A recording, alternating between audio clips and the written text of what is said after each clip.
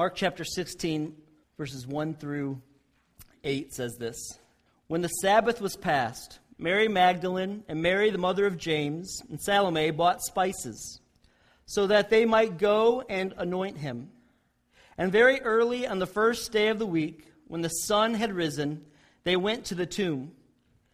And they were saying to one another, "Who will roll away the stone for us from the entrance of the tomb?" And looking up, they saw that the stone had been rolled back. It was very large. And entering the tomb, they saw a young man sitting on the right side, dressed in a white robe, and they were alarmed. And he said to them, "Do not be alarmed. You seek Jesus of Nazareth, who was crucified. He has risen. He is not here. See the place where they laid him. But go tell his disciples and Peter that he is going before you to Galilee. There you will see him, just as he told you." And they went out and fled from the tomb, for trembling and astonishment had seized them. And they said nothing to anyone, for they were afraid. When I was 15, our family experienced a horrific tragedy. My uncle, my aunt, and my 14-year-old cousin are all dead. We traveled down to Tennessee. We gathered with our extended family, and we grieved, and we tried to comfort each other in the midst of a devastating loss and sadness. We have a very large family, and there was a big group of pre-teens and teenage cousins trying to figure out what to do with the enormity of the loss and the vast emotions that came with the situation. So we decided to take a walk together as a group, and we ended up down at a little walking bridge close to my grandparents' house, throwing rocks into the creek that ran underneath it. And this was not the first time we'd been to this walking bridge. This was like the place you would go when you went to Grandma's place. We'd all hang out down at this walking bridge. However, something was very different about this visit. Eventually, we noticed a giant boulder buried in the ground on the side of the creek close to the bridge. And, well, with all our youthful exuberance, our high emotions, and plenty of time to kill, we decided that that giant boulder needed to be dug out of the ground, brought to the middle of the bridge, and tossed into the creek underneath. Ever tried to move a giant rock? As we began to unearth the rock, it was bigger than we first imagined. But the more we dug and the more we worked together, it became more than just a time waster for us. It was more than just moving a rock and tossing it into the creek. It was a quest. We were not going to be denied. We spent the remainder of that afternoon on that bridge in East Tennessee working and struggling for the joy of the moment when that rock would come across the bridge, go up, and splash into the creek. And when it did, it was amazing. I can still vividly remember that moment. I can recall the emotions even of that day. Because little did we know, in that few hours we spent together as cousins, that story would bind us for life. And every family reunion, when we would gather together, those cousins that were at that bridge, for years we would get together and we'd talk about the rock. That was our story. Anytime the rock came up, the aunts, the uncles, extended neighbors knew about it. When our cousins would bring their friends, they would talk about the rock. It was our family folklore. It was filled with emotions. And even today, when we get together with those cousins, all the emotions of that moment come back. We relive the excitement, the thrill, and even the sadness of the moment, and we cherish the memory. And this morning, my desire is to do the same thing with the account of Jesus' resurrection. For some, I want to tell the story of the resurrection for you. For others, I want to remind us anew of the story. And at the end, I'm going to call all of us to a response to the message of the resurrection. Let's pray. Holy Father, we just do thank you for the hope that we have in you. And Lord, I pray that as we hear from your word right now, that you would open up our hearts and our minds to the truth of Jesus. Lord, we pray that you would be with those that are coming in this morning who have hurts, who emotionally, physically, and spiritually are struggling. God, I pray that in this time, the truth of the resurrection would become very real to them, that you would open up their eyes and that they would see Jesus for who he is and what he has done for us. But you remove all distractions and help us to see you with the great hope and the promise that you've given us. In Jesus' name I pray. Amen. Have you ever been amazed? Have you ever been so astonished by something that it shook you to the core of your reality? That's what faced these women when they went to the tomb to see Jesus' grave on that Sunday. What caused the astonishment for these women? It was some very specific facts that first led them to some very dramatic feelings. First, it was the reality of the rock. These ladies, just a couple of days earlier, had sat across from the rock, and they watched as the rock was rolled across the tomb. They saw how big it was. And if you look at Mark chapter 16, Mark mentions this rock over and over again. This was a big deal. Who was going to move the rock? How are we going to get the rock out of the way? The stone. And they were amazed when they showed up and the rock had been moved. The rock is a reality because it is the first fact that Jesus lived and that Jesus died. There is really no reputable scholar that denies today that the man Jesus of Nazareth lived and that he died and that he was placed in a tomb and a rock covered the entrance. They even agree that he was crucified and that he literally died. It wasn't that he just passed out for a while and then when he was in this tomb woke up and had this unbelievable amount of strength and pushed the stone out of the way. No reputable scholar believes that. They believe that a man Jesus lived and a man Jesus died by crucifixion.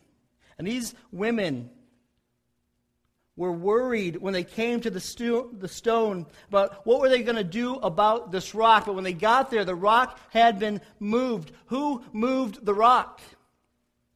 But even more importantly for them was who moved the body? Was it stolen? Was Jesus' body stolen? This was a concern because the Bible says that this was such a concern for the high priests that they set up some guards, some Roman soldiers, the best of the best, went and guarded the tomb that couple days. Because they were afraid that Jesus' disciples would come and steal his body. But why would they do that? The only reason that you would steal Jesus' body is if it had some value to you as a disciple, that maybe they thought if they stole his body, then that they would be able to keep this so-called myth that they were creating alive, that there would be some benefit for them. But here's some amazing facts. The body has never been found. Jesus' followers, his disciples also, the vast majority of them, they died or they were killed for the belief that Jesus' body wasn't stolen by them, but it was actually raised from the dead, that it was empty before they got there. They died for this. People may die for a lie, but not often for a lie that they made up. But most of Jesus' followers, most of his disciples, and many after that first generation also died believing the truth that he rose. If it was a myth, if that's what they were trying to do, create some myth and benefit them, they were terrible at it. These 12 disciples and these women, they were terrible at it. Because the Bible account is so filled with facts and details of actual places and actual situations and real people, and it's very succinct. When there's myth, and they had myths back in these times, when these were written, these myths, they were filled with big ideas and grand stories, lots of verbiage and grand tales. That's not the account of the resurrection. That's not the story of Jesus. These guys would have been terrible if that was their plan to make it a myth. The passage goes on to say that the young man sitting there said that they would see Jesus, and they would see him in Galilee. You might be thinking, like some scholars have, well, maybe these women in their grief were having a hallucination, that they were just seeing things. They were just so distraught and so in anguish that when they got there, they just made this up. They thought they saw something. It was like a hallucination. That is also a possibility. However, other accounts say that Jesus was seen by these women individually, by his small band of disciples, and by over 500 people. The Apostle Paul, one of Jesus' early followers, said this in 1 Corinthians 15, 3-6. For I delivered to you as of first importance what I also received, that Christ died for our sins in accordance with the Scriptures, that he was buried, that he was raised on the third day in accordance with the Scriptures, and that he appeared to Cephas, then to the 12. Then he appeared to more than 500 brothers at one time, most of whom are still alive, though some of them have fallen asleep. Jesus was seen by 500 people at the exact same time. And some of those same people, when Paul wrote that, were still alive. He's saying, you can go talk to them. They saw him. None of those 500 people and over 500 people ever mixed up the story. None of them said, yeah, I wasn't there for the hallucination. I didn't see it. That's not real. None of them wrote a scolding expose of the great hallucination theory. None of them did it. Do you know how hard it is to even get 11 people to remember the same plan and repeat it over and over again, even after the plan comes up within a few minutes? Just ask Mark Sanchez of the New York Jets, who this fall, playing with his team, 11 guys in a huddle, he said, here's the plan, guys. This is what we're going to do. Let's go do it. Break. He goes out there. The ball is snapped to him.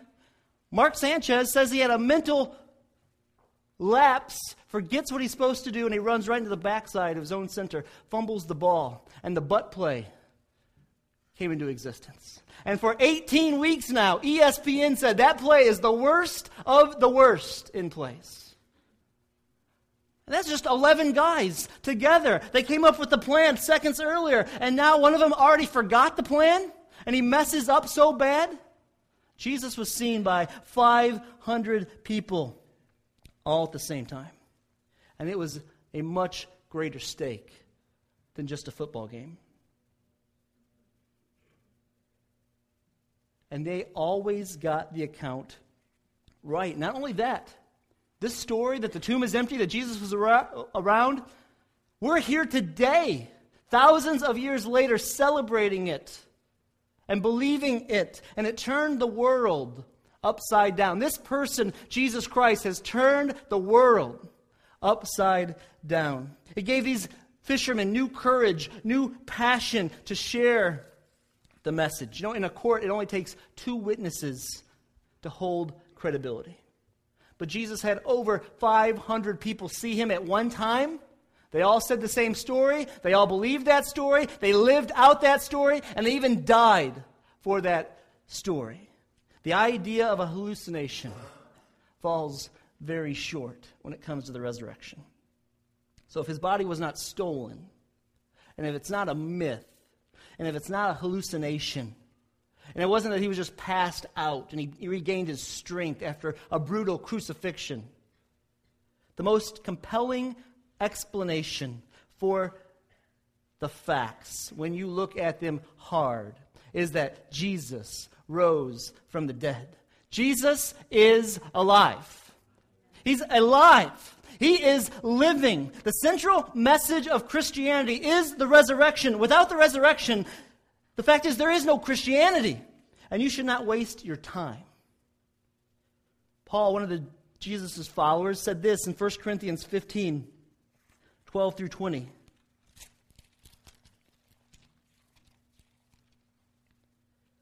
Paul said, if this is not true, then stop believing it.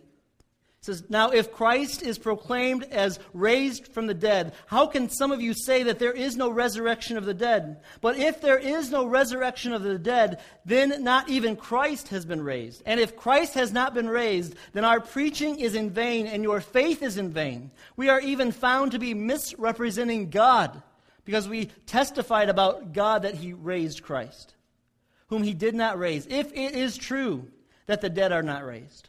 For if the dead are not raised, not even Christ has been raised. And if Christ has not been raised, your faith is futile, and you are still in your sins. Then those also who have fallen asleep in Christ have perished. If in Christ we have hope in this life only, we are of all people most to be pitied. But, in fact, Christ has been raised from the dead, the first fruits of those who have fallen asleep. Jesus is living. You might say, that's impossible. Dead men don't come back from the grave. A dead man can't come back. That's impossible. I would have said airplanes flying intentionally into buildings with thousands of people in them, I would have said that's impossible. That never happened. I would have said being able to take your TV to any room in your house and even outside and still have great reception is impossible. And I would have said seeing Louis Anderson in a high diving competition is impossible. But all 415 pounds of him jumped off the diving board. There are things that we say are impossible that are possible. And Jesus raising from the dead is possible because it's true. Jesus is living. Thousands of years of human history since the resurrection of Jesus, and there has been no evidence to clearly contradict the claim. The historical evidence actually points to the truth of the resurrection. Jesus is alive. He rose from the dead, just like he said, Jesus is alive. A German scholar, Wolfhart Pannenberg, said this: the evidence of Jesus' resurrection is so strong that nobody would question it except for two things. First, it's a very unusual event. And second, if you believe it happened, you have to change the way you live. To his first argument, I think the women at the tomb on that Sunday morning would have said, yeah, that's a very unusual event. We were not expecting that. But it happened. It's true. It's historical. It's factual event. And everything about Christianity hinges on that event. But the second statement, if you believe it happened, you have to change the way you live, that really scares people. Maybe it scares you. And so the way some people are starting to deal with this, they say, you know what? Hey, there is a lot of historical evidence that Jesus did rise from the dead. It's hard to defeat. It's hard to argue an empty tomb. It's hard to argue those. The case for that is huge, and I would challenge you to look it up, and I can help you with that if you want some resources. There's a lot of evidence there, so they say, you know what? But it's that other thing, if it's true. And so what they have done is, you know what? They'll believe that Jesus rose, kind of a mystical thing, kind of spiritual, And they'll say, if it's good for you, hey, Paul, if it's good for you, if you want to believe that, it's good for you. If it helps you, you go on believing it. And if it doesn't, that's fine. But if it's good for you, you believe. But if it makes you feel good, that's fine. And we don't accept that kind of thinking for historical facts in any other realm of life. Imagine you're a college student, get ready to go to college, and you hear there's some scholarship money. And so you call up the financial advisor, and the financial advisor says, hey, yeah, we really want you to come. It's a great school. But you know what? The funds are low. We don't have any money to give you to come. But hey, we want you to believe that we got money for you. And if it makes you feel good about believing that there's money for you, then you believe that, and we'll see you in the fall. How many college kids are going to show up at that school? But they feel good. They believe that the money's there, even though they have been told it's not there. Or what about if you wanted me to pick you up from O'Hare Airport or Midway? You say, hey, Paul, can you pick me up? And I say, yeah, I'll be there. If you want to believe that I'll be there, and that makes you feel good, then you believe that.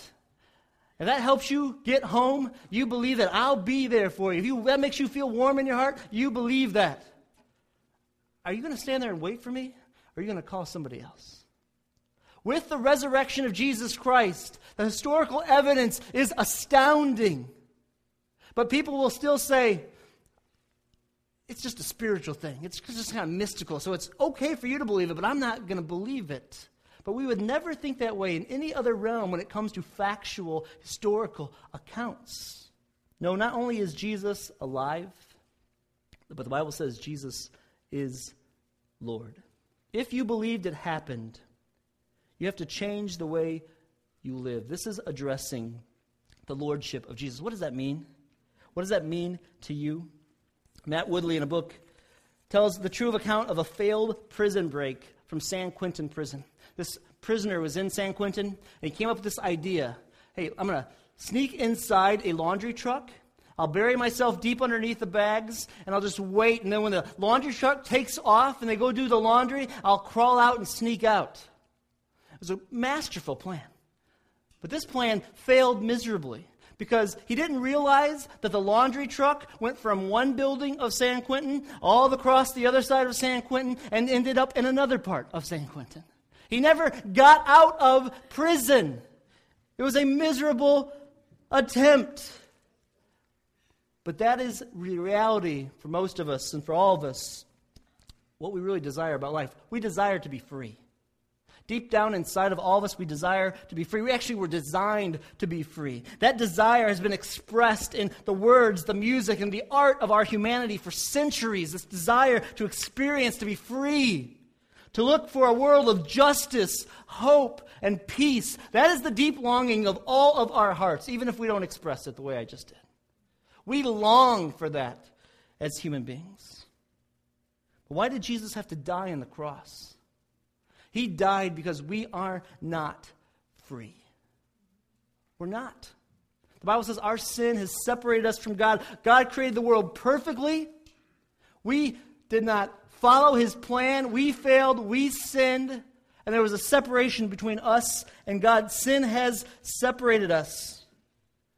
And our sin, though, was dealt with on the cross on Friday. So that Jesus, when He rose, He conquered that for us. Romans 5:12 says, therefore, just as sin came into the world through one man, and death through sin, and so death spread to all men, because all have sinned. We want to be free. We want peace. We want joy. We want satisfaction. We want freedom from this prison of life. But the reality is, what hangs over all of us in this room is the shadow of death. We cannot get free from that. Some of you have a bucket list, and it is filled with things that you want to do. And you may do them. You may have the greatest experiences in all the world. You may see things that maybe nobody else gets to see. You may feel things in this life that maybe many people don't get to feel.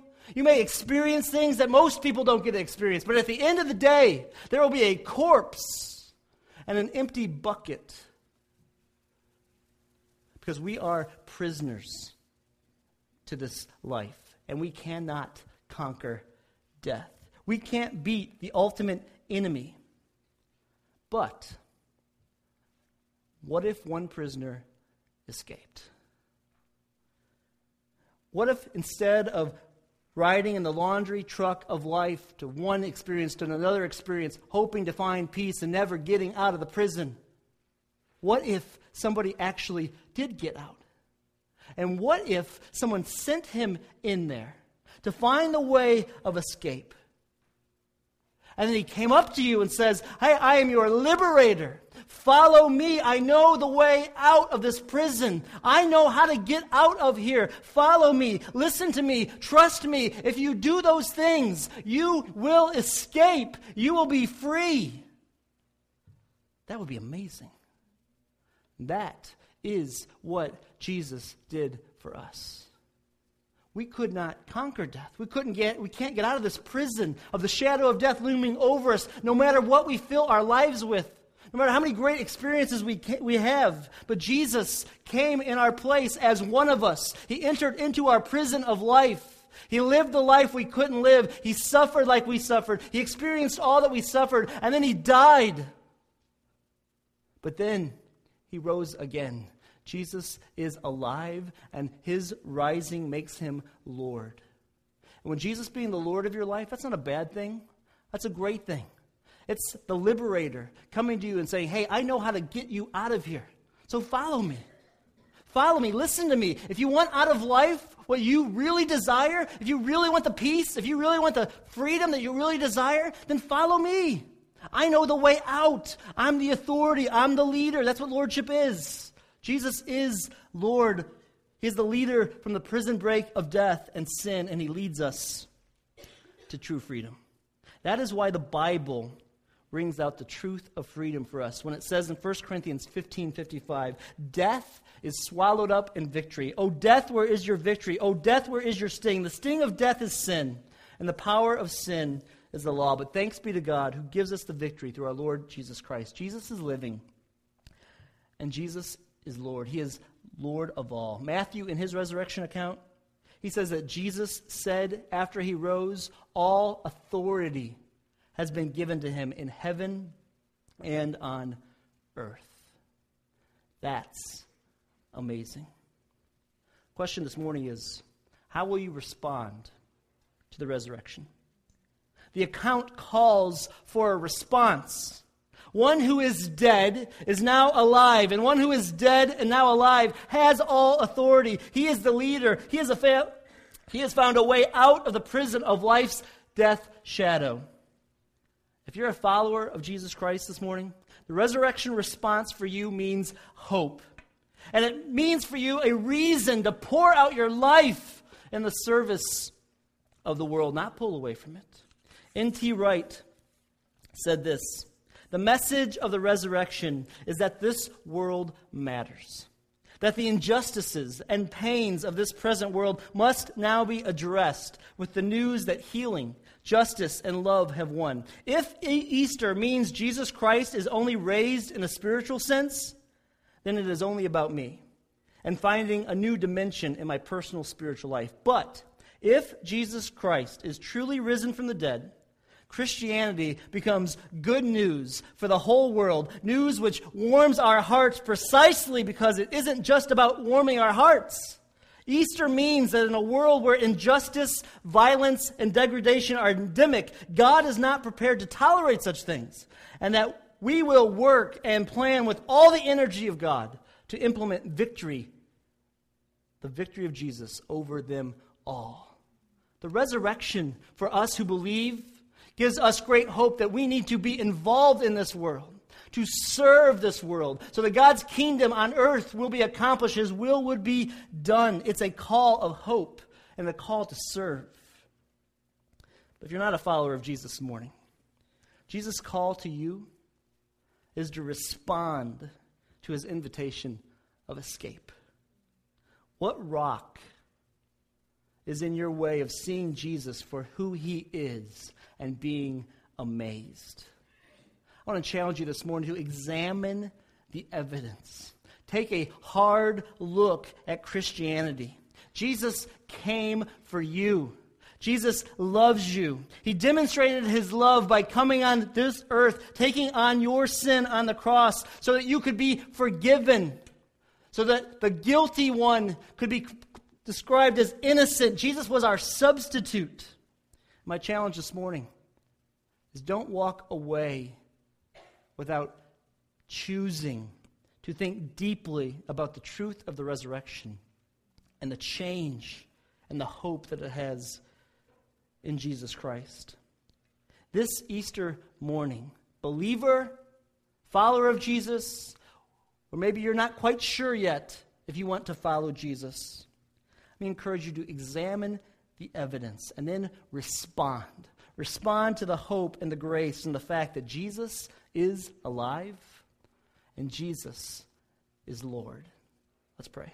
In a moment, we're going to sing one more song, but I'm just going to ask you to bow your head and close your eyes for a brief moment just to think about what you just heard. I'm going to ask you that are followers of Jesus, are you seeing the resurrection as a call to serve, to bring the hope to the world? Or are you drawn back too much into your own little world? I encourage you to respond and say, yes, you will serve. But maybe you are questioning Christianity. Or maybe this morning you say, you know what? I think what he said about Jesus makes sense. I think that's who I've been looking for all my life. I think I want to be free from this prison of sin and death. I see who Jesus is. I want Jesus. The Bible says you can receive him right now. You could respond in faith. And maybe as you're sitting there right now, you could say to Jesus something like this: Lord Jesus, I believe you rose again, that you are alive, and that makes you Lord. Forgive me for my sin. I believe you died in my place. I accept your forgiveness and desire to follow you with my life. In your name, amen. If you pray that and believe that, Jesus says you can have a relationship with him. And it'll be a great joy for us. Let me pray for you and we'll stand and sing. Maybe you're struggling with something this week, just a burden. You say, I'd like someone to pray with me. Our prayer team would be down here. We'd be glad to pray with you. You can come. Maybe you just prayed that and say, I want to tell somebody that I believe Jesus is who he says he is. We'd be glad to pray with you down here. You can see me afterwards. Let's pray. As we stand, let's pray.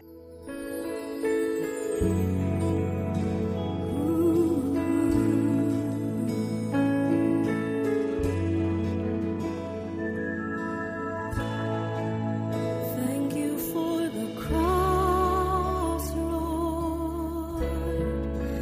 Thank you for the price you paid, bearing all my sin and shame. In love you came and gave amazing grace. Thank you for this love, Lord. Thank you for the nail-pierced hands. Wash me in your cleansing flow. Now all I know, your forgiveness and embrace. Worthy is the Lamb seated on the throne. We crown you now with many crowns. You reign victorious, high and lifted up, Jesus, Son of God, the darling of heaven, crucified.